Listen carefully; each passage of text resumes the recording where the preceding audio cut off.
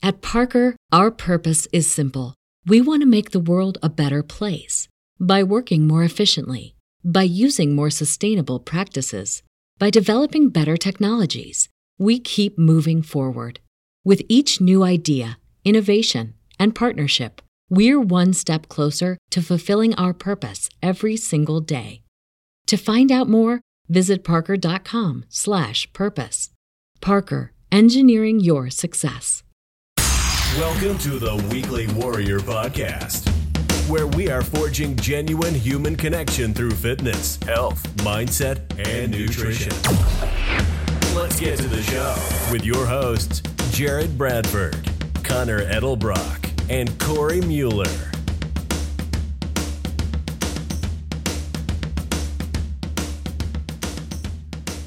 You are back with the Weekly Warrior Podcast, where every single week I, Jared Bradford, sometimes called Bones, liver in California, owner of Wiener Dogs, talk to my friends who just so happen to make vows and kiss face forever, Corey and Connor Mueller, about health, fitness, meat, history, and whatever else makes life sweeter. Hell yeah. What's up? Welcome, guys. Hey. It's a beautiful introduction. Yeah.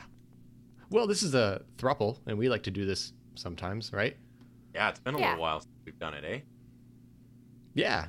A long time. I don't remember our last one we've all been on together. It's been a while. Probably the 3 pillars of health, actually. Not too long ago. That was like 3 months ago. Yeah, I guess it was a while ago.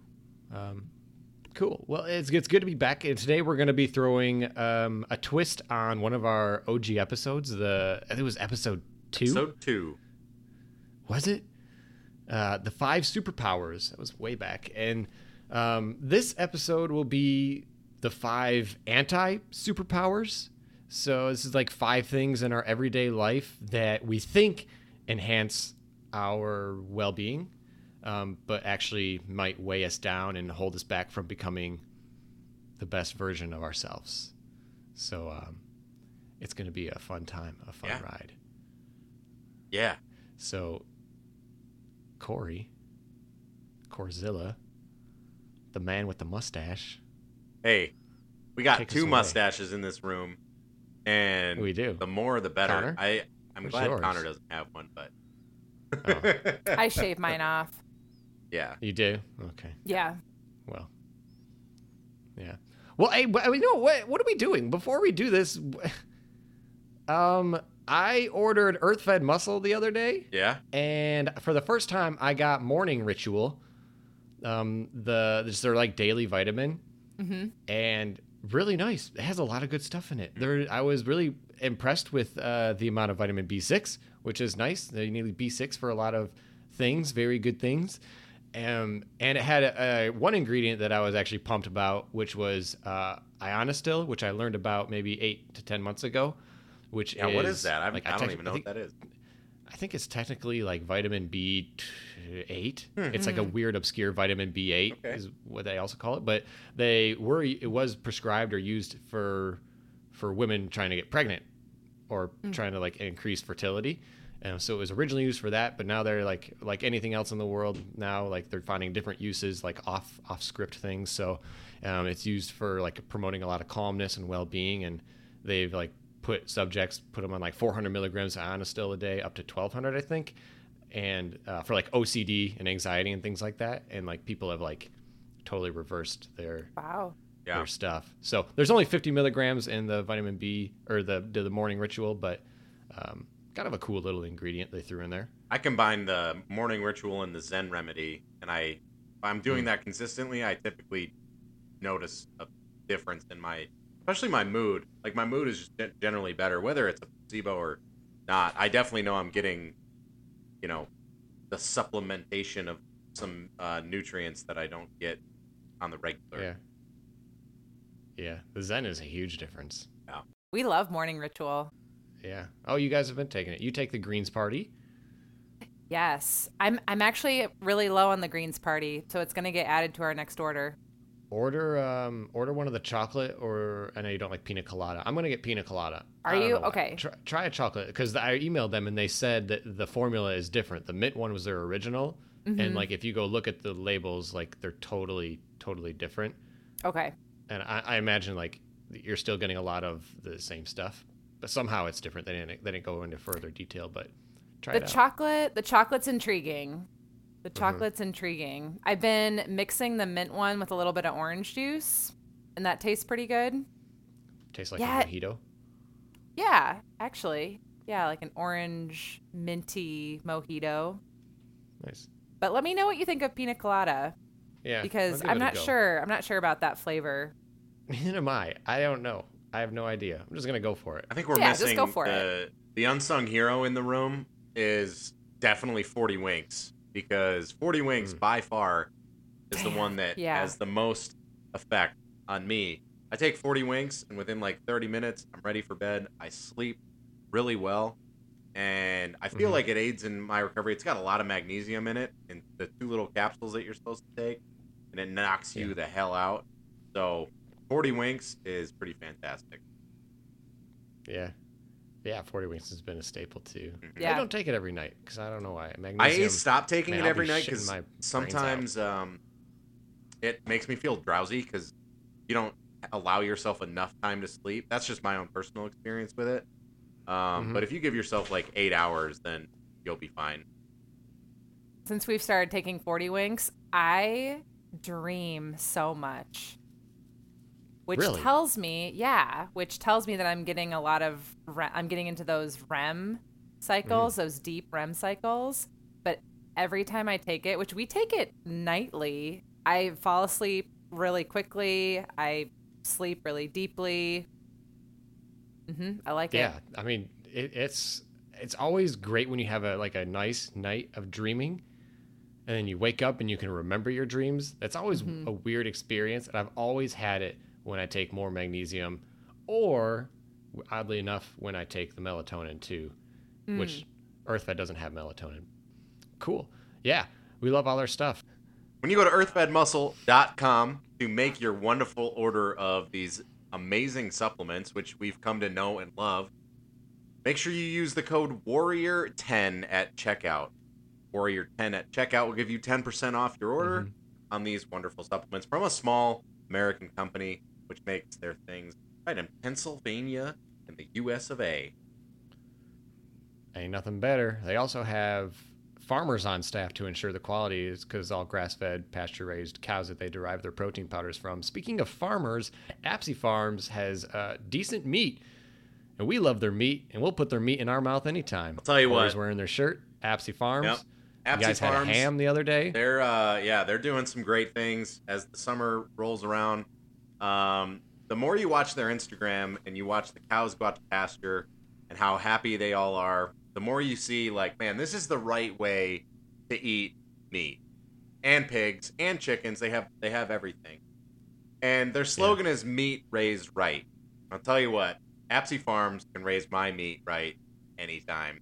Because every time we open up a package, it's always good. It always makes me feel good about what I'm eating, where it's coming from, and the impact that it's having on the environment.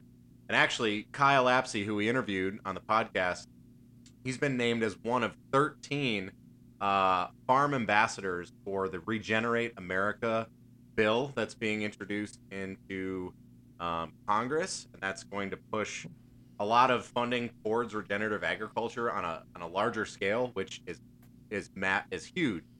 And so my call to action for everyone listening, if you can get Apsy Farms delivered to you, if you live in the Midwest right now, do it. Go to apsyfarms.com and use code WARRIOR10 at checkout. You'll get 10% off your order, and we'll get a little something to support the podcast. But if you can't get Apsy Farms where you live, go to eatwild.com and find the local pasture farm near you. Some really amazing things happening. Watch the documentary Kiss the Ground. That sort of laid the groundwork for a lot of this political action, and Apsy Farms takes an active role in that documentary. So feel good about your decision. Good for you, good for the family, and good for Earth. So don't wait. Order your meat raised right. Meat right to your door. Well, let's get into this. That was beautiful. So we have the 5 anti-superpowers today. These are things that we think are off the top of our head, maybe good for our well-being, but maybe too much of them, or too consistent use, or just them in general might be detrimental, might be weighing us down from becoming our best self. So we're going to get into the first one here, and I'm going to send it to you, Corzilla. Yeah, I got this. So the first anti-superpower is comfort. And comfort is sort of a controversial topic because as human beings, we all like comfort. We want to come home from work, sit in our lazy boy, watch some TV, eat some chips, all that sort of thing. And as animals, our nature is to find sort of the easiest way to do things. And for us as humans, life has become pretty easy, especially for us in the United States, where you can have everything delivered right to your doorstep. I mean, literally, if you live in the right part of the country, you never have to leave the comfort of home. So our society has become overly obsessed and reliant on everything being quick and easy. Back in the day, when the internet was just starting, you used to have to wait a few weeks for packages to get delivered. Now they get delivered in a day, 2 days, or even same day delivery. We don't even have to wait that long for anything. So the path of least resistance is never a path that's going to help us get better and really win big things in our life. And I know this from my personal experience because, man, I am a lazy person by nature. And I'll be the first one to admit it. I like to relax. I like to chill. And if I can find an easier way to do something, I'm probably going to do it. Here's the trick to that. I also discovered that that was no longer benefiting me in my life, and I'm going to tell you why. So I graduated from college, and I didn't excel in college. I was an average student, extremely average student. I graduated with about a 2.5 GPA, and I did just enough to get through. I was all about having a good time with friends and experiencing that type of stuff, but I didn't want to put in the work, do the hard thing to succeed and excel. So I graduated and got a good job, and long story short, I ended up in social work for about 6 years, and it was a comfortable place for me to be. I had a decent job that I made decent money with, that was fairly secure. I mean, that's a role that is always going to be needed, and I felt comfortable with it. Despite the fact that, man, I was unhappy, I was unfulfilled. I didn't really have a plan. I was just sort of stagnant, and I had a lot of these grand plans, and I would tell people about goals, and I would tell people about dreams, but year after year, nothing changed.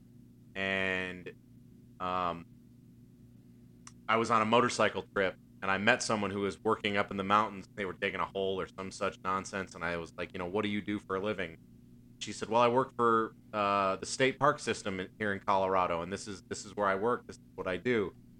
And I was like, oh, that's really cool. And obviously I had time to think when I was on the back of a motorcycle. So I'm riding. And I used to call that my therapist. So I'd be on the back of the bike. There's no distractions. Have you and your thoughts and making sure you're safe on the road.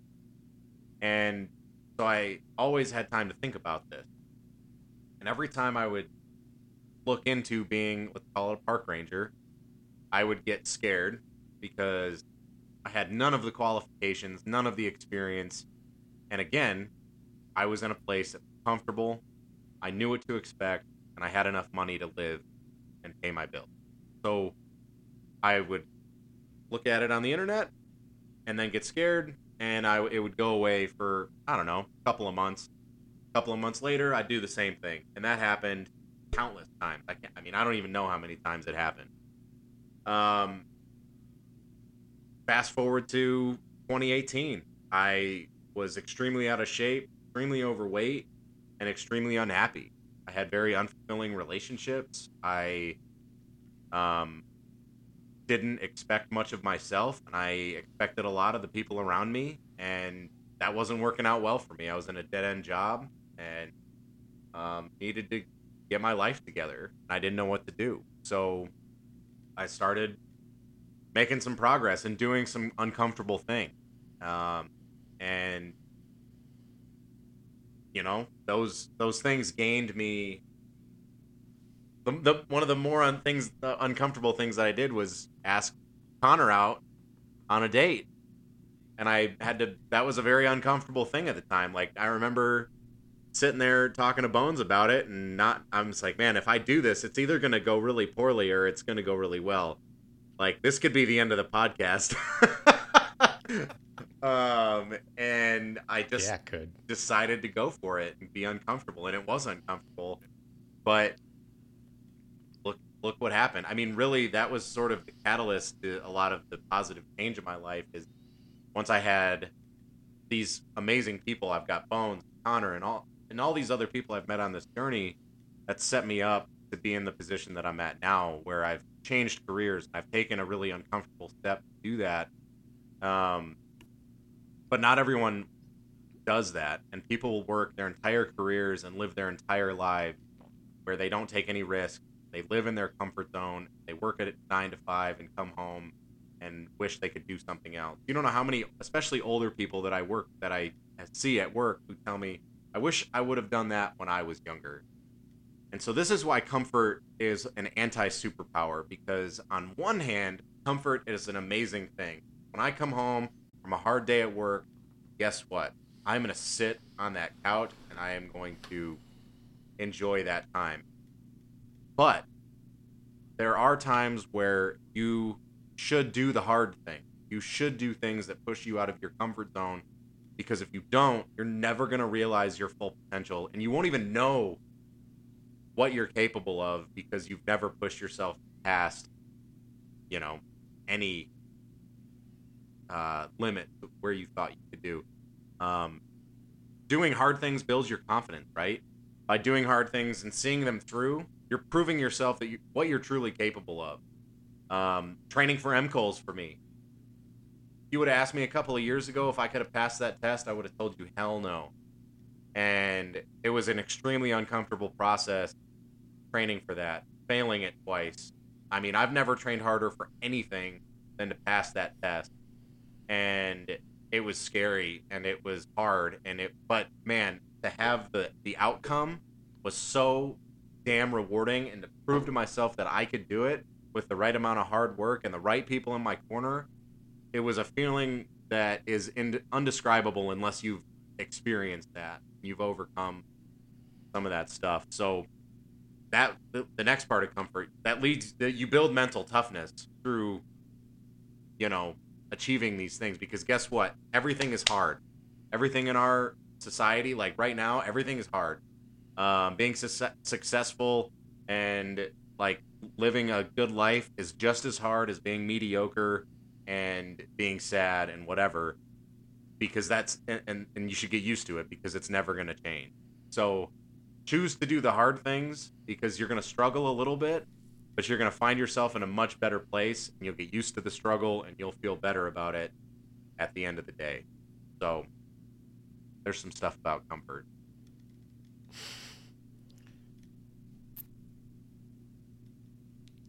Yeah, I agree with everything you just said.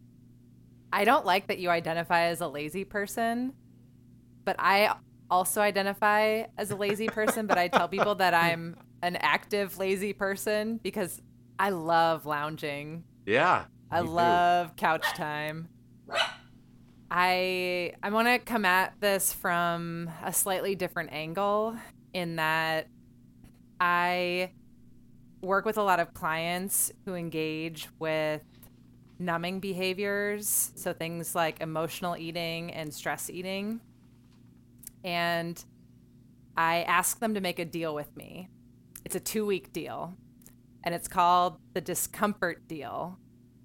And what the discomfort deal is, this comes from Precision Nutrition, is when you feel an impulse to eat that's out of emotion or stress or whatever it is, you're going to sit with it for 5 to 10 minutes. And you can set a timer if it helps, but you're just going to sit with it. And during that time, you're going to notice and name what you're feeling as best as you can.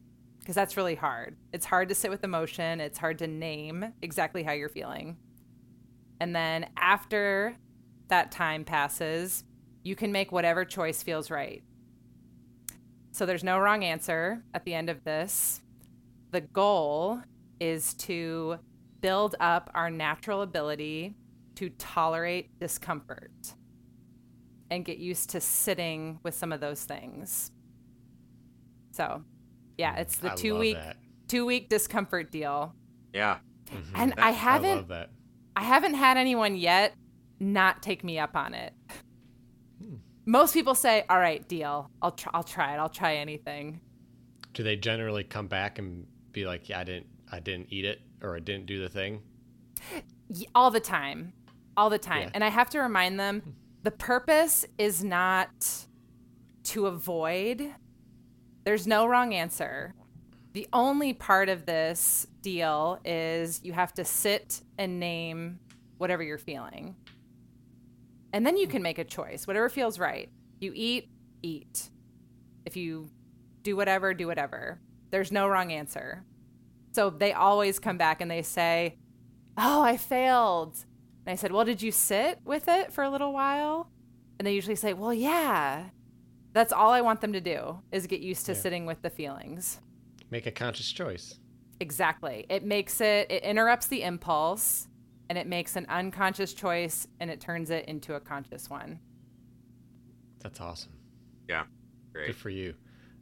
I have a thought about comfort too, is that, like what you said, you're a lounger, like you love lounging, and Corey, you identify as a lazy person. I think like that's inherent in all of us. Like we want that downtime. It's like part of who we are. I think when we get too caught up in that, right, that's where you're coming from, is the comfort can be addicting and we stay there. We never grow further. You got to earn the like you should be able to do that. You should earn it too. Right. Within that discomfort, with your growth, becoming a park ranger and doing all the things you just described, you needed to have comfort at some point. You needed to come down and say, I'm going to watch, whatever, or play games or do something, right? You needed those little pockets and those little circles. So let's not mistake like the role of comfort, but I think, as a whole, we are way, way too comfortable for all of the reasons that you said. Yeah. And like what you said, people are work 9 to 5 and come home, and I think comfort can also be an illusion. Yep. Because those people that are comfortable and like us, like using all of the services right at our fingertips to make our lives comfortable, I think there's comfort in misery too.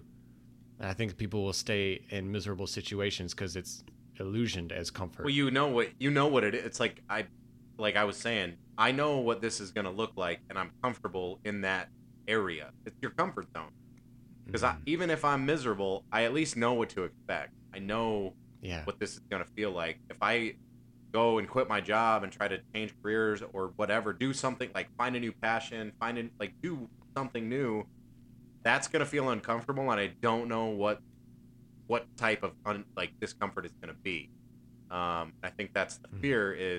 It's the fear of the unknown.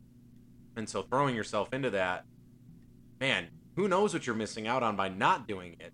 And it can be something small, like a new hobby, like you're afraid to go to a new club or whatever. But I like what you said. Comfort should be used strategically. Like when I bust my ass all day at work, I'm doing hard stuff, and I come home and I feel like I've earned the time to lay on the couch or to whatever. I feel okay about that because I've earned that. But if I'm coming home from a job that I hate, with a relationship that's toxic, friendships that are toxic, using numbing behaviors, whatever, then you really have to evaluate, is the comfort that you're seeking benefiting you in the long run? When you're 80 years old and you're looking back on your life, are you going to be happy that this is the route that you chose? Because you're not going to think about all the times you sat in the lazy boy. You're going to think about all the opportunities that you wish you would have taken. So maybe think about what's over the next horizon that you could strive for instead of maybe accepting the status quo. And that's a battle we all fight, right? Like, because right now I'm very comfortable with where I'm at in life. I love my job. I am happy where we live. And is that okay? So do I need to strive for different things in different areas of my life? Am I too comfortable? So I have that same inner dialogue, and it's a lot of questioning. But I think that's a good step in the right direction, is having that dialogue, assessing that on a regular basis. Because if you're just going through the motion, then I think that's the problem. Yeah.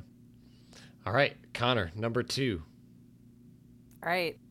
The anti-superpower that we're going to talk about next is discipline. So I'm actually going to throw a question at you two. And I want you, Bones, I'll start with you. Okay. I want you to tell me just some words that come to mind when you think of discipline. What words pop into your head? Jocko. Yeah. What else? Yeah. I guess waking up early. I guess no fun in some ways. Yeah. Yeah, strict. Strict, that's a good one. Yeah. Corey, how about you? What words come to mind when you think of discipline? Yeah, the first one is definitely Jocko. Jocko's made his, like, discipline is like his, like, discipline equals freedom, right? That's what he says.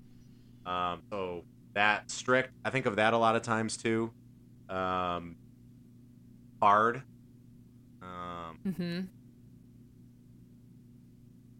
Generally, yeah, I mean,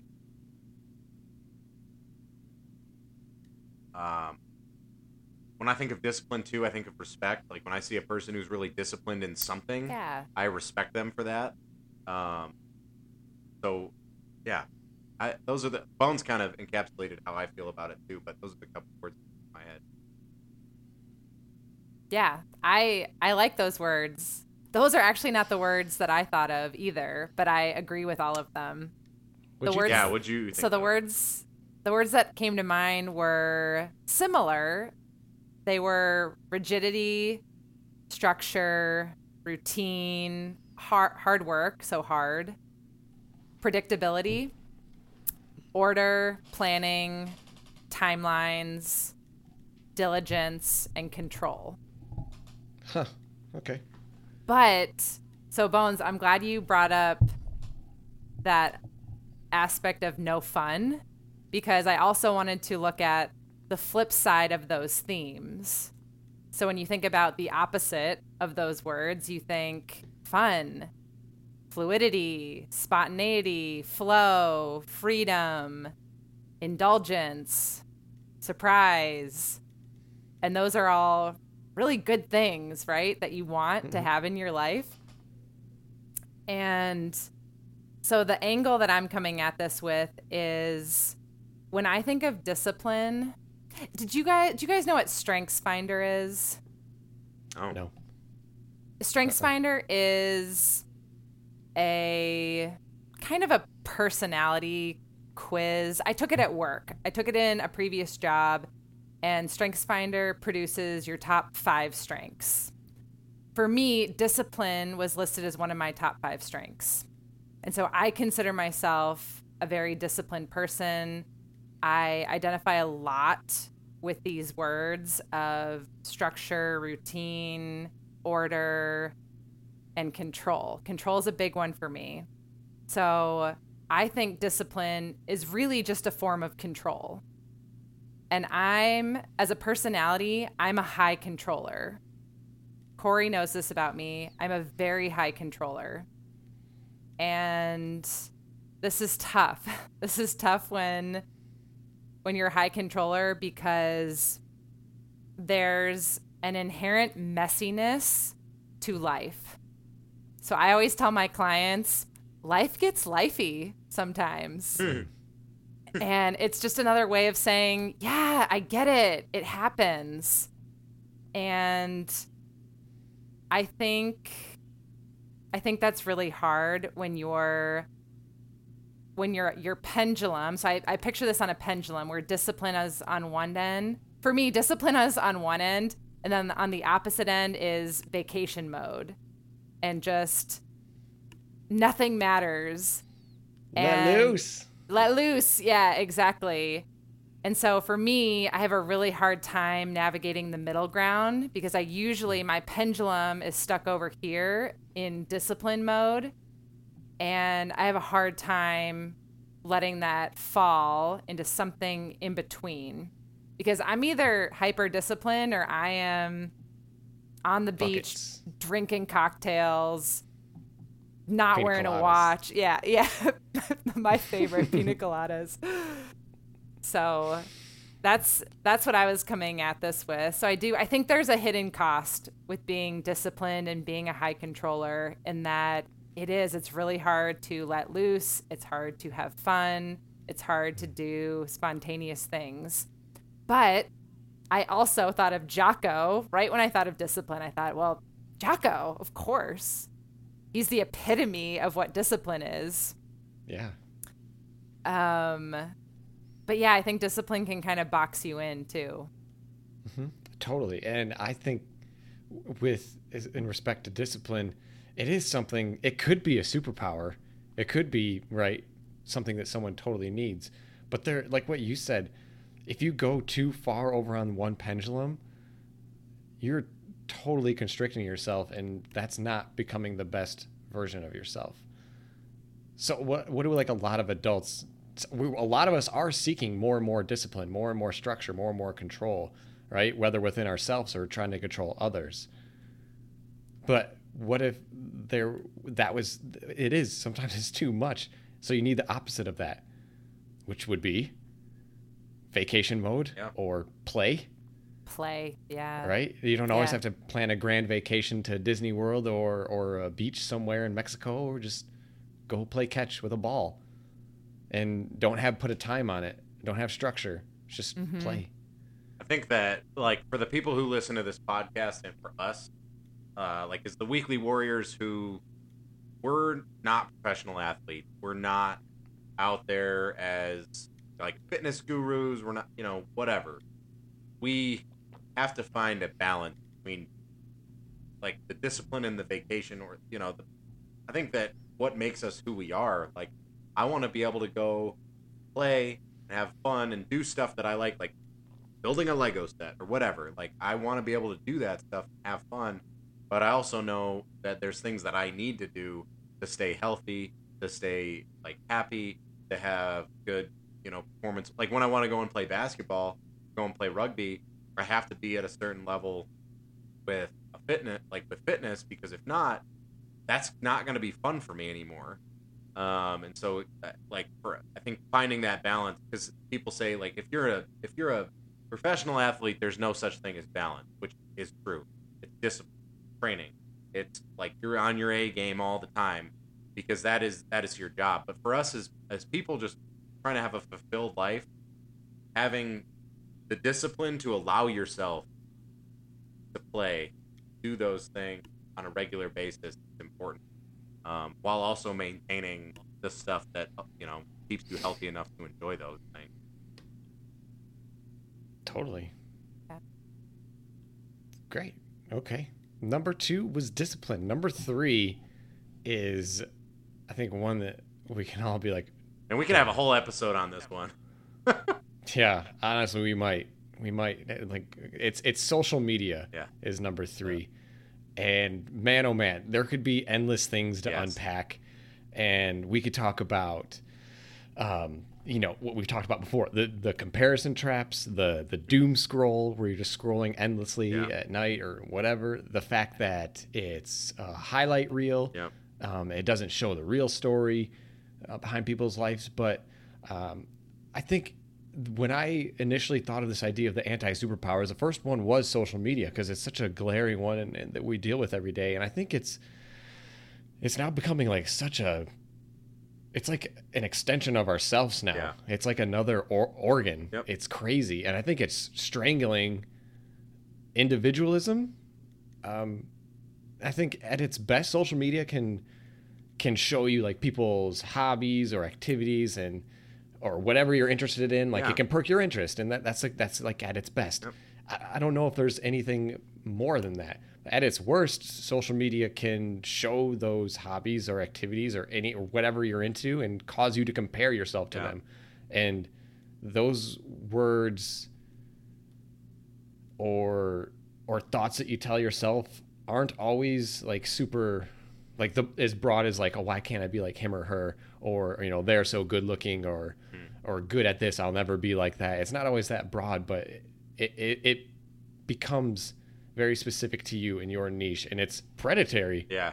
It's predatory upon yourself. Like the predators, our own insecurities about ourselves, and then we become the prey. It's crazy. It's self-destructive, and it's not the fault of the person who's posting. It's your fault for following and falling for it and falling into your own insecurities. And the apps are designed around that. And it's so you keep going and going and going on them, so you never put them down. I think that social media is, in 100 years, it's going to be really interesting for people who look back and see, man, the first 20 years of social media or whatever, like that really changed things, because I think that we're in the age of social media right now is kind of like the wild, wild west in a lot of ways, because we're in an in-between of generations, right? Like our generation, let's see, how old was I? I had a MySpace when I was in 8th grade, so I was like 14 or whatever. And then fast forward to now, and I was 14 years old, so I had 14 prior years of like growth and development without social media, without the influence of social media and the juggernaut that it is now. And like you said, an extension of ourselves, of society. And even when we started getting on social media, it wasn't even close to the point that we're at now. So to think there's a whole generation of kids who are, 22 and younger, who I've asked kids that I work with, because we have 18-year-olds, 20-year-olds, whatever, do you remember a time without social media? And they say no. They have no memory of a time without social media. And to me, that's nuts. Like our generation is the last one, I think, that will have a period of time where we didn't know Facebook or Twitter or Instagram or Snapchat or whatever. And I think that it's like there are rules, but there's no rules. Anything goes. I think it's become really predatory how companies use social media to we are the product now. We are not the consumer. We are the product. We are being sold. Our information is being sold to these big companies to sell us goods and to sell us things and to sell us political ideas, whatever. So that's why I say it's the wild, wild west. I think that it's going to be interesting to see what happens in the next 10 to 20 to 30 to 100 years, like how we look back on this time and see where things are at, because it's just so different and it's such an interesting time. Like no other part of history, like maybe they felt it like, oh man, carrier pigeons gonna change the world. Like I don't, who knows? But yeah, social media, it's so great for so many reasons, but I think you're right. I think it's really detrimental to the majority of human beings, because it's built on our dopamine receptors and all that. Like it's just biological. It's so easy to want to get on and see the likes, see the things, and comparison trap. So what an interesting thing that has been created. At Parker, our purpose is simple. We want to make the world a better place by working more efficiently, by using more sustainable practices, by developing better technologies. We keep moving forward. With each new idea, innovation, and partnership, we're one step closer to fulfilling our purpose every single day. To find out more, visit parker.com/purpose. Parker, engineering your success. Yeah, I mean, it is. It's kind of crazy how they've really tapped into our brains. How many people, can you think of, off the top of your head, how many people do you know that don't have social media at all? Like, don't use it at all? 2. Like, yeah, I was going to say, for me, people that I know that don't use it at all, it's probably less than 5. So I'm one of those people. Yeah. But even you use it sometimes. What do I use it for?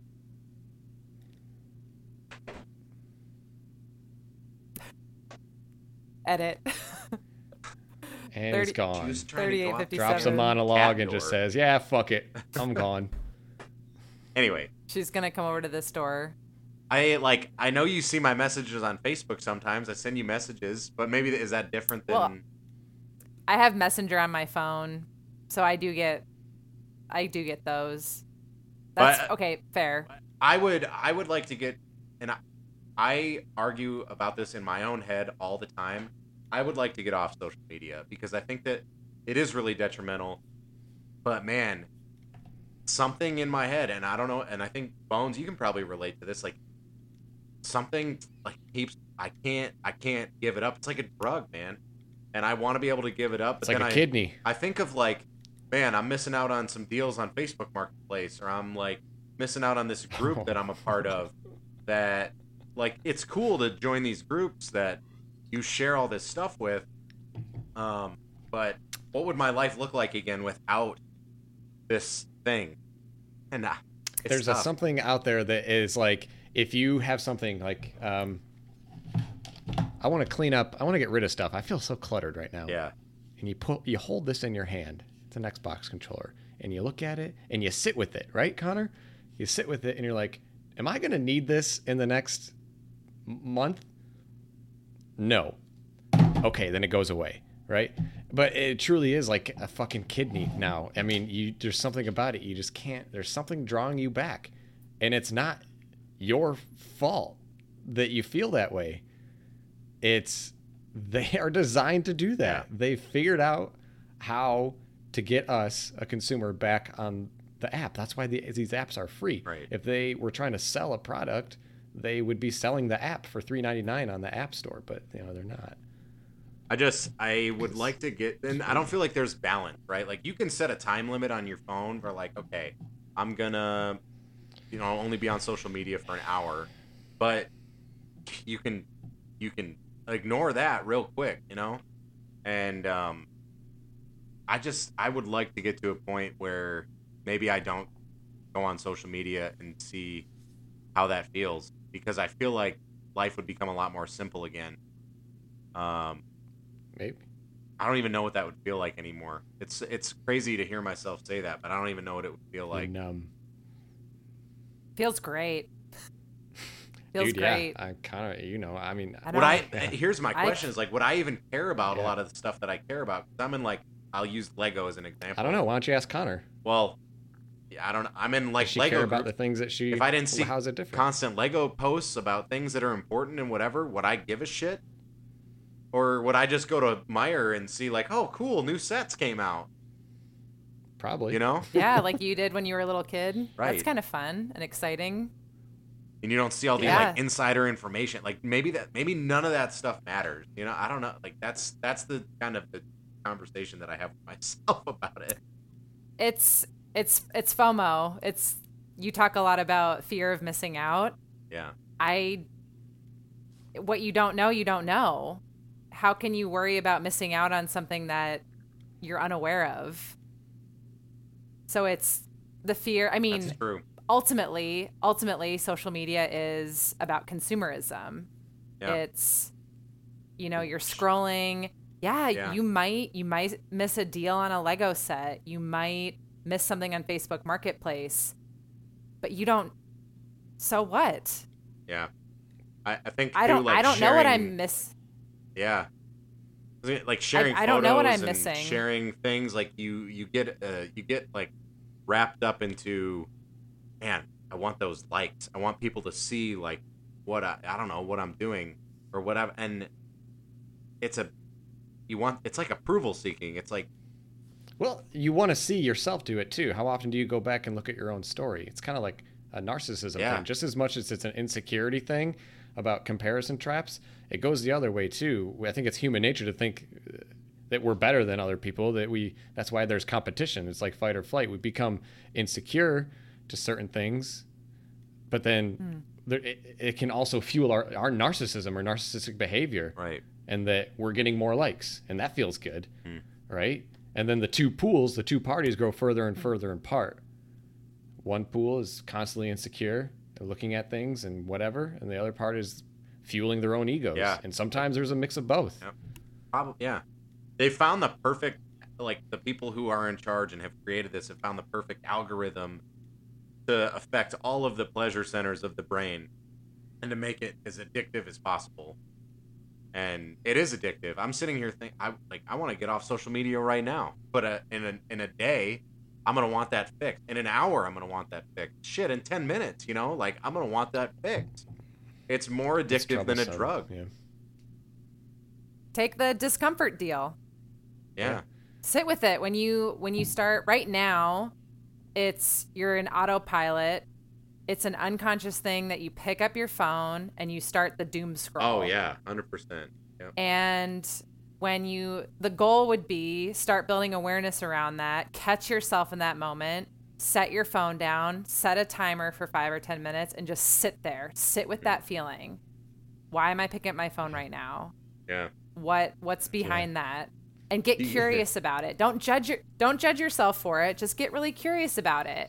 Am I approval seeking? Do you ever wonder if like modern TV and movies are created because people know you're going to be scrolling on your phone, and so like the content of the things that we consume is like more superficial because most people are probably fucking around on Facebook anyway, so why, you know what I mean? Like, just make it content to consume rather than something that you have like actual thoughts and opinions about.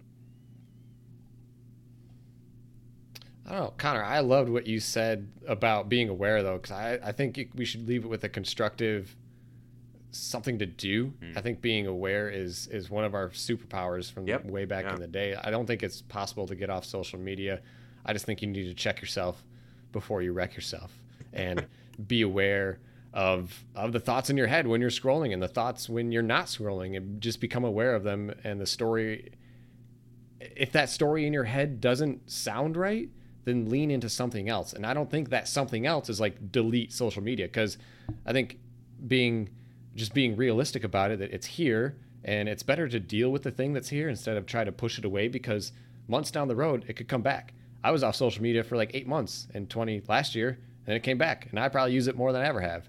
So I mean, just be realistic and trying to set that balance that getting off of it completely, right? Probably it's a drug, right? Sometimes people don't always kick it all like for the rest of their lives. And I think what you can do more, the answer in my head would be, if you're looking to do less social media, get less consumed with it, is to lean into something else, because you're comparing yourself, or you just feel distracted all the time. You don't want to use your time that way, or you get called out because you're kind of being a dick and your ego's big or something like that. I think play more. I think get outside, leave the phone at home, and go shoot a basketball, or go into the gym without your phone, or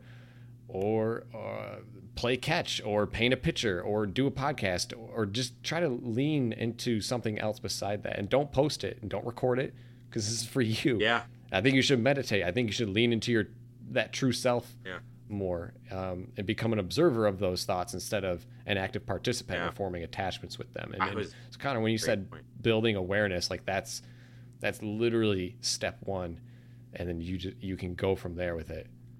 Yeah. Mm-hmm. I think those two things, I think play more, I think meditate, I think those two influence our mental well-being, just like exercise and a healthy diet can influence biological and physical health. Yeah, I would agree. Yeah. It's a lot harder to do those things than get on your phone and get on Facebook.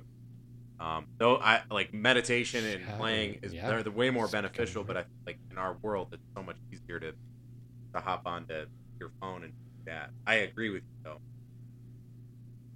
Definitely is. Comfort. All right, pain management, number 4. Pain management. I had a whole soapbox moment that I had planned for this, but I kind of want to tone it back a little bit and focus on I don't know, I guess some more real life. I'm not a doctor. I don't want to give medical advice. But there are some real You're my doctor. Yeah, right. I want to talk more about soreness focused, not necessarily chronic pain, because I think that gets into a really messy medical conversation that I'm not qualified to have. But the example, so this came up. I was at the academy, and every day and every night there was people at the academy that I was with. They'd pop 4 Advil in the morning, and they'd pop 4 Advil in the evening. Oh, good night to their liver. Oh my god. Like, yeah, I mean, it was nuts, man. Like, people were popping this shit like candy, and I used to be that person too. I would take 4 Advil or whatever, all like, every day, all day, anytime I was sore, after a rugby game, before a rugby game, I mean, whatever, you name it. And I think that the longer, especially since I've been with Connor, like, we still have those things. We still have ibuprofen. We still have acetaminophen. But I've really shifted away from using it because I don't think I ever noticed any type of actual benefit from it aside from maybe this is helping. Maybe this is just what you do when you're in pain, right? And so I started, like, I've been seeking out alternatives. I haven't been taking, like, ibuprofen. I haven't taken ibuprofen for anything outside of like a significant injury in a long time, and I think I've benefited for that. But I've looked more into like strength training, like working with a coach that knows, body function and what that needs to look like. I've leaned more into weight loss because a lot of the issues that I've had have been solved through weight loss and strength training. And then throw in on top of that, like body work. So when I talk about body work, I don't talk about like strength training or anything or going to the gym. I'm talking about like massage, chiropractor. We see a guy in Big Rapids. His name is Clint, and he does myofascial body work. It's a mix between like chiropractic and massage. It's incredible. Like it's not like anything else that I've ever experienced. He's a magic worker. Like, you go in and you're like, man, I have like thing going on with my shoulder, and it's like pain radiating down into my arm. And I think most people would just say, well, I'll take an ibuprofen and I'll be all right, type thing. But when he starts digging in, he finds out that like, oh, you have a tendon or something, or a rib out of place, and like, let me, and it's crazy magic, but it's not magic. It's just how your body is functioning and how you're taking care of yourself. And now that some of that stuff is apparent to me, we just don't take that type of stuff. And when we talk about like muscle soreness and recovery, like the wholesome and nourishing foods that you can eat and then drink as well, that actually help and like actually help muscle recovery to reduce some of that muscle soreness. Just leaning into that, because none of those things are going to have negative effects on your liver, on your kidneys, on your heart, on your brain, which like acetaminophen, which is Tylenol, stuff like that, naproxen, which is Aleve, ibuprofen, like Advil, those are scientifically proven to damage all like your main bodily functions over an extended period of time. And like Connor told me earlier, an extended period of time is like 6 years. They've been proven to significantly decrease liver function, heart function, kidney function, by just like regular use. And a lot of people use these things daily. And so that's kind of like where I want to go with this, is focus more on some of these alternative methods to encourage recovery and to find some pain relief. Because I lived with chronic back pain for years, like to the point where some days it was so bad like I couldn't walk. And I lived on muscle relaxers and ibuprofen, and none of that shit worked. It was all masking agent. Yeah, it made me feel better in the short term, but losing weight, strength training, having a different lifestyle, better nutrition is ultimately what has helped me overcome a lot of that. I don't wake up with back pain anymore. I mean, I have, soreness and bumps and bruises elsewhere, but lower back pain isn't debilitating for me anymore. So yeah, it's pretty nuts what studies have been demonstrating. Yeah. There's a lot more side effects that are emerging from recent studies on how detrimental these over-the-counter painkillers are, especially to gut health. Gut health, it can cause ulcers. People have lost their hearing. It's astounding to me And when I first heard this topic, I thought, well, when's the last time I took something like that? And I was thinking when I was probably hungover. Is probably I felt really headachy and uncomfortable after a hangover. And my thought was I'm sure so many people do that to prevent that hangover headachy feeling. What I think you should do is I think you should deal with the consequences of your actions. Because if I live and sit in the discomfort of having a miserable hangover, then maybe I'll learn from that and reconsider my choices next time. Yeah, you don't got no more hangovers. I love that advice. Yeah. Oh my God. No. I think that anytime you talk about pain management, you go into the medical field, you have to. And I think you immediately look at why people take them, because their doctor tells them that to take them. Why does the doctor tell them to take them? Because someone's paying the doctor to give the fucking prescriptions for the medicines. Yep. They get paid to prescribe certain medicines. And it's not a big, conspiracy theory or cover up. It's the way that capitalist medicine works. Right. And sometimes it's really, really bad. Yep. Other times it's good. And I think it's bad because things that like that happen, and it's really good. And then, like Connor was saying, all of the organs that are affected, every single one of my patients that I see has some sort of liver issue. Yeah. They have diabetes and liver issue. A lot of times it's cirrhosis. And they're like, I never drank that much. I never drank that much alcohol. But when you combine all of these medicines and then you drink occasionally, you're fucked. Right. Your liver cannot handle it. And these people are old. Yep. 70s, 80s, 60s, sometimes in their 60s. And it's the pharmaceuticals. Like there's something going on there. And man, oh man, it's wild. And then I show up to their door, and then they're like, I have no idea how I got in this position. I was, it never affected me, and it's crazy. But then the other side of the capitalist medicine thing and pain management is, you look at some of the chronic illnesses that are pain is associated with. Parkinson's, it was one great example, right? So they're shaking all the time. Yeah. They're really low on dopamine. They always look very sad, like kind of just like uninterested in anything. They freeze, they shuffle, like they literally try to walk and they freeze and they can't move. And that's debilitating. So this guy got an implant in his brain, and 2 weeks later they turned a switch on, all the symptoms are gone.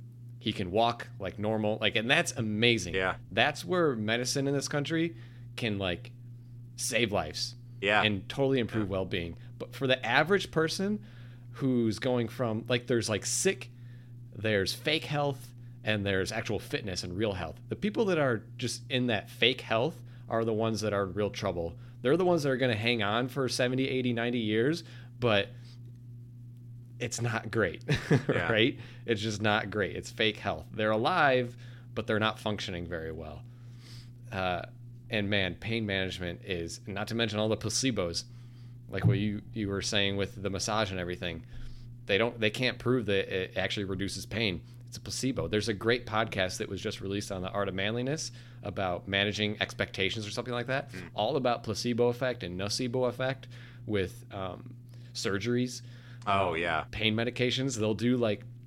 They'll give someone surgery for chronic low back pain, and they'll just do an incision so the patient can see the incision. They didn't do anything. Yep. They did nothing. And the patient will report that their back pain is gone. Yeah. Oh my gosh. Crazy. Yeah. Wow. Crazy what the placebo effect is. And they will give people placebo pills. They will tell them these are nothing. It's the power of the mind, They're dude. placebo pills. Yeah. And people report that their pain goes away. Yeah. Yep. So it's wild. It is totally wild, and it's don't talk about the wild, wild west. Yeah. We're in a lot of wild, wild west times. Pharmaceuticals is one of them. I think that so the myofascial stuff that I was talking about that our guy Clint does, that's it's crazy because he said over especially the last year, he's had a lot of people getting sent to him from local doctors, because they don't want to pursue surgery. They want to pursue a different solution, and he's Like, he's like 95% of these people don't need surgery, and I can help them. Totally. And it's pretty amazing. Like, he lays his hands on you, and he knows what's going on, and you know what I mean? And that's kind of the home, like the real, like, health magic. And it doesn't come from, you know, nowhere. Like, it's just, he's very well trained. He's very well in tune with what he does, and he gives real life solutions. You know what I mean? And so I think people seeking out those solutions instead of, well, I just better have surgery, because like you said, some of those surgeries are bullshit anyway. I know someone who just had foot surgery, and their feet are worse than they were before. Yeah. Surgery's scary. People don't understand how scary you can die just from a casual, just from going under anesthesia. You risk your life by going get a rotator cuff surgery. Right. You're risking your fucking life. And that's a whole big long, like, podcast topic on its own. Our modern medical industry is fucked, and it's just sad kind of where we're at. But there's always a balance, right? Like what I said, there's always good things. I'm glad that I got my gallbladder taken out when it was majorly infected. Yeah. Could you imagine? I was just thinking of this earlier. Could you imagine living in like the late 1800s, early 1900s, like when they were like, oh, we could, you know, we'll put leeches on your skin out. Then. We could take a kidney. No, I mean, that was like 1700s, but like we could take a kidney out, right? Like, but you're fucked. Yeah. Like, we don't know what we're doing. Here's a shot of whiskey and just good luck, buddy. Yeah, right. Like, you know, or like when they discovered right before they had penicillin, like the most basic, like, oh my God, like you just suffer for years if you have these chronic illnesses back then, and there's nothing you could do, and no one had an answer. The answer was like, skin. You got rub some cinnamon on your fucking skin and see what happens. And I'm a doctor, and like, you know, it's crazy. So there are some really good things that was going on with our medical field. Yeah. But it's for like the people that, like, if you break your fucking arm, then you can go get it taken care of. Yeah. If you get paralyzed, like, we can take care of you. But it's that chronic pain management and like these chronic health issues. Yes, it's a chronic pain. Yeah. It's like, here, just have a pill for you, and that'll be fine. Yeah, and that's the way it is, and that's money. Yeah. So all right, I mean, that is a whole topic. That's a whole nother topic. Yeah, and I think we want to do that one. Yeah. That anti superpower is basically taking pain management. So that was number 4. Yeah. Number 5, Connor. I'm really itching to get into this one with you. So go for it. Yeah. Number 5 is always being busy. Always being busy. I had a couple thoughts on this. I hear it the most as an excuse from clients of they have all these aspirations to take care of themselves, engage in self-care, move, eat better, and then I'll check in with them the following week and say, how'd you feel about your efforts? How'd it go? And they'll say things like, oh, I got so busy, you know, and none of it happened. I didn't take care of myself. I didn't do anything I set out to do. And it's interesting to me because some people will stay persistent, keep trying, and you try to get them to scale back and work things into their lifestyle that's realistic. Some people, though, will say, this just isn't the right time for me. I'm not going to do this right now. I'm going to wait for the perfect time. And I always think that's interesting because, let's be honest, we're all busy, generally busy.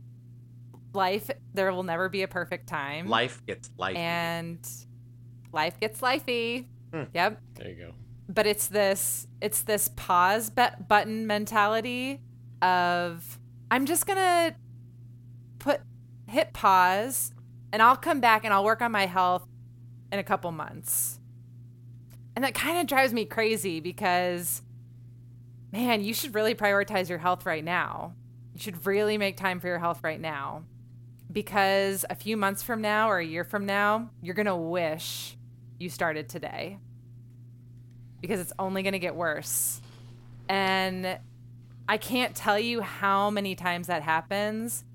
where people will say, oh, just all this stuff is going on and I don't have time.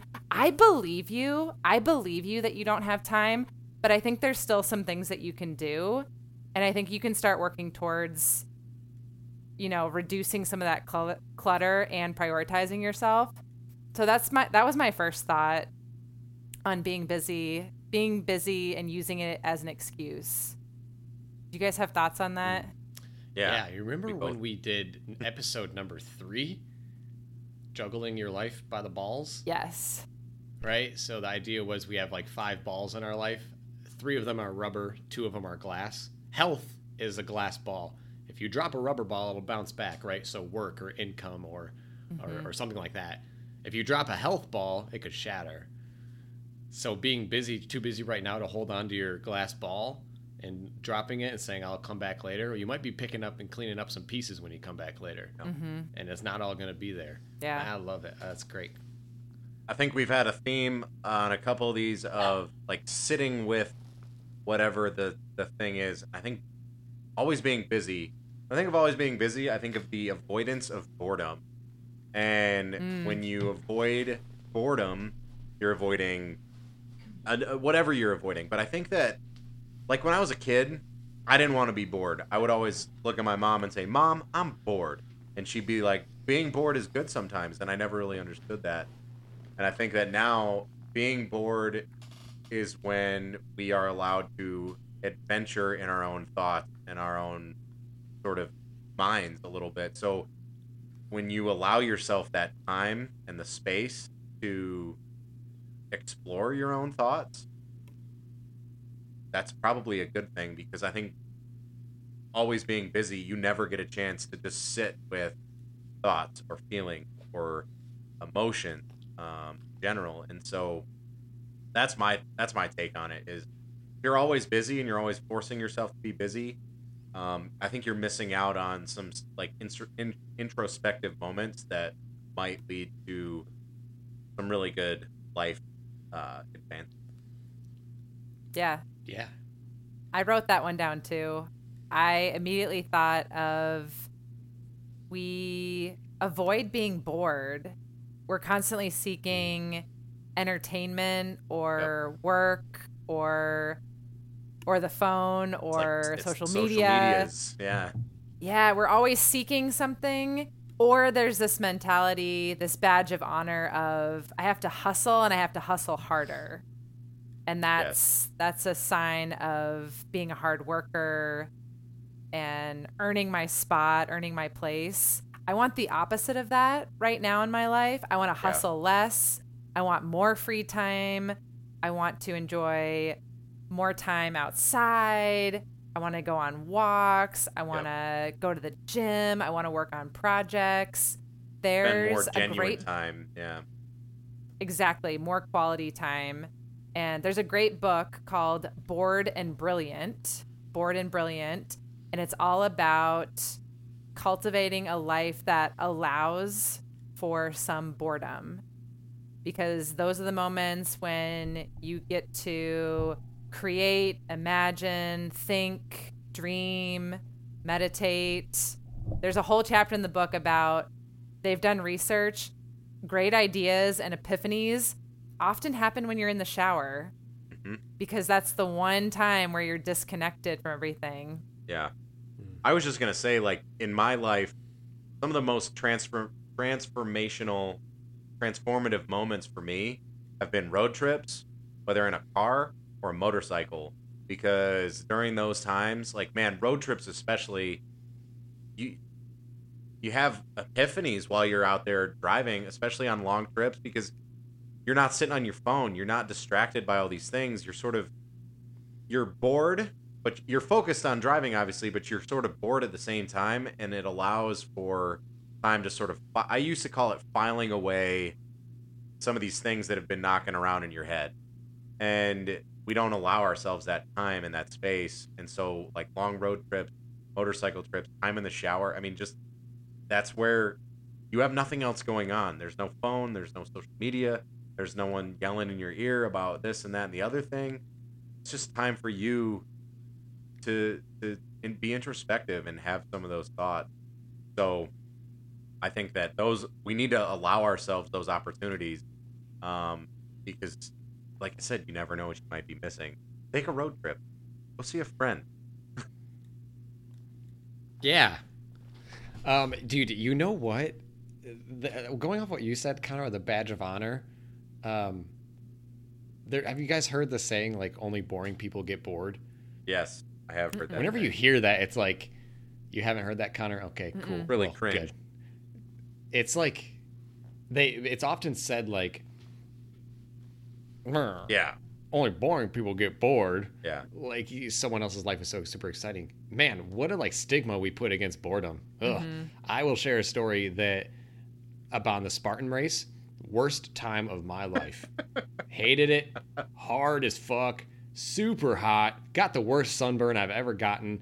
And on top of that, I remember being right in the middle of it. And I was alone at this point. I just let everyone go in front of me. I was like, dude, I'm not having a good time. I'm not fun right now. Just leave me alone. So I was like, I'll just hang back. I was so bored. And something in that, it wasn't just the accomplishment of finishing that race, because it sucked. And I could have made it suck more. I walked quite a bit, but it sucked. And I was so bored. And after I got done, I was like, I had an epiphany. Like we were saying, Corey, you have these epiphanies, like in the shower thoughts. You have these breakthroughs, and I had one. And it wasn't like life-shattering or big, but it was just like, I really want a backyard with a porch and a chair and a nice cold drink. That's what I want right now. And I don't have that. I have a second-story apartment. I have no backyard and not a cold drink. And since then, I was like, I want to buy a house. But we're going to buy a house. So, we've had this goal at the beginning of the year. We're going to save up. It's gone okay. And every day, mostly every morning, I take a walk through a neighborhood nearby with all these nice houses. And I'm like, going to have a house like this one day. And I was like, also in that day, you guys might not like this because you're in Michigan and I'm in California, but I was like, up until the Spartan race, I was like, I kind of want to move back to Michigan, like any day now. And for some reason, I was like, man, this is pretty great out here. I have a really great job and I have some good friends. Like, you have these epiphanies. And, I think I have to accept I was just really pushing off the fact that I had to accept I live here. I don't live in Michigan anymore for now. And that was making me kind of miserable. Yeah. The fact that I was just like, I couldn't settle. I couldn't water the grass where I'm laying, right? I was watering it somewhere else. And, and being bored allowed me to do that. If I was to be on my phone out there or trying to stay busy or listening to like music or a podcast or something, I wouldn't have had that. Yeah. And I think being busy is so reflective of just our country and our generation and the age that we're at, that being bored and doing hard things like that, getting uncomfortable, man, just try it. Yep. Nike, just do it. I think it's interesting you had that epiphany about you want the backyard with the cold drink and a chair and a porch, whatever. And that's like, man, it's great. You have that's like the first step, because now you have, okay, whether I'm in California, whether I'm in Michigan, it doesn't matter where you are, you have an idea of the things that you want in a more clear way. So it could be in California, it could be in Michigan, it could be in Texas. It doesn't matter. But you allowed yourself that time and that space to sort of just accept this idea of whatever it is that you wanted. And now it's like, that's what I want. And I know what I need to do to get there. And you're going to have more along the line. You know what I mean? Like we're going to continue to have these building blocks of thoughts, that build on this initial piece that you've already built. That's great.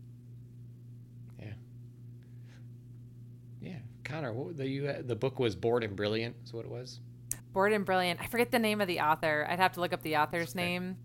But yeah, it's a great book. I want to say she did a podcast. I don't know if she still does, but at one point she had a podcast too.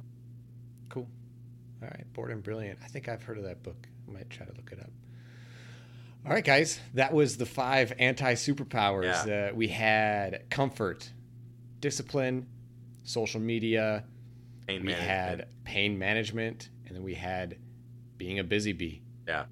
Always being busy. Hope you guys enjoyed this episode, guys. It's always great when we have a throuple and we can come together and share thoughts and knock around some words together. So Yeah. we're going to be here next week, next Sunday. Until then, adios. Bye-bye. Connor, say bye. Bye.